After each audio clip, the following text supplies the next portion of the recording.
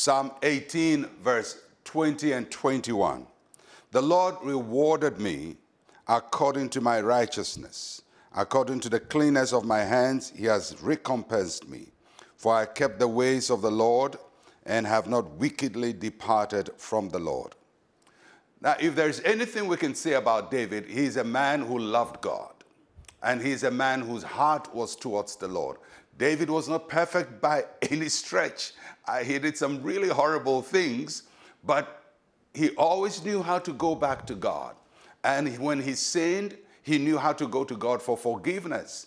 And so he didn't wallow in his sin, and he didn't persist in his sin. When he knew he was wrong, he went to the Lord.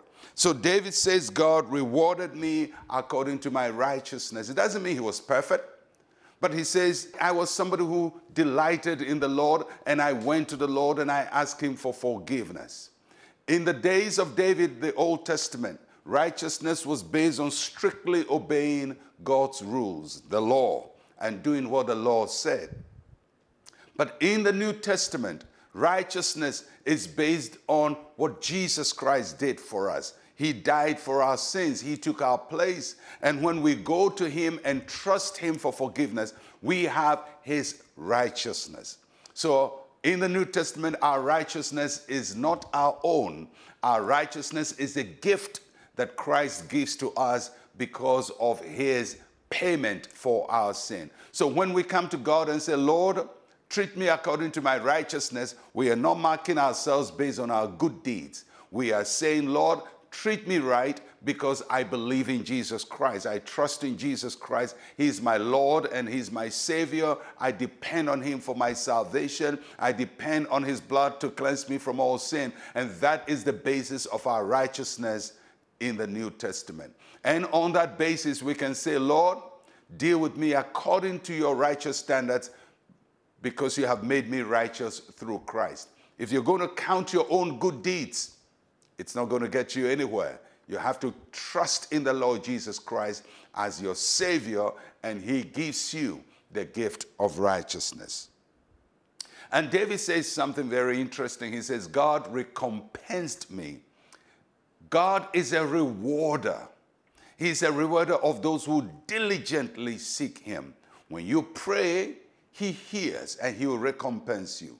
When you trust him, he knows and he will recompense you. He knows those who trust in him and those who do not trust in him. He knows those who depend on him and those who do not depend on him. And those who trust in him and put all their hope in him, they will not be shaking because he's an immovable God. And when you trust in the Lord, he will recompense you. He will reward you for the trust that you have reposed in him.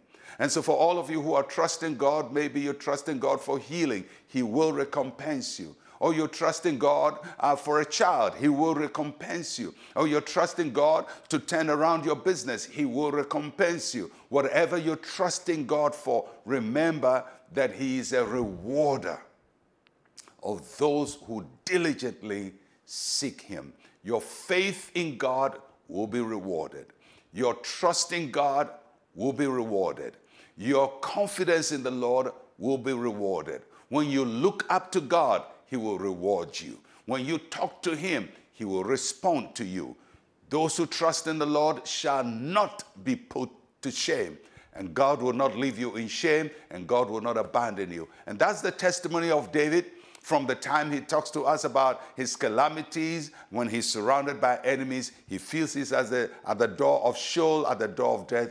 He cries to the Lord. God delivers him, puts him in a broad place, and the Lord recompensed him.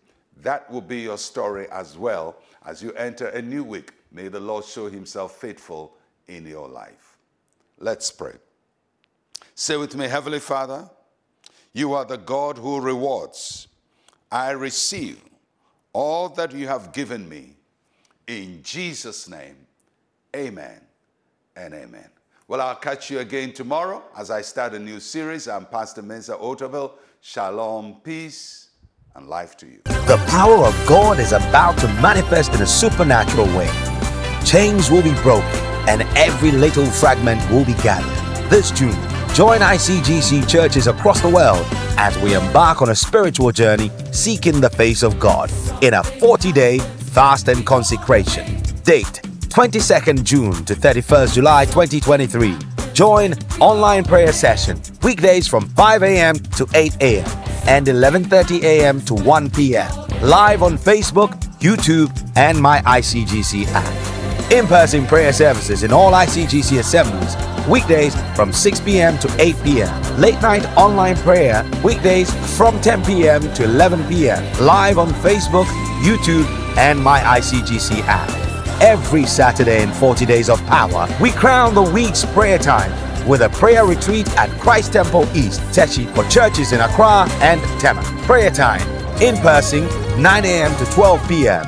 Please note, all other regions outside Accra and Tema will hold their retreats in the various district churches. Online prayer will be hosted every weekday by selected ICGC churches in Ghana, the United Kingdom, and North America. Are you ready?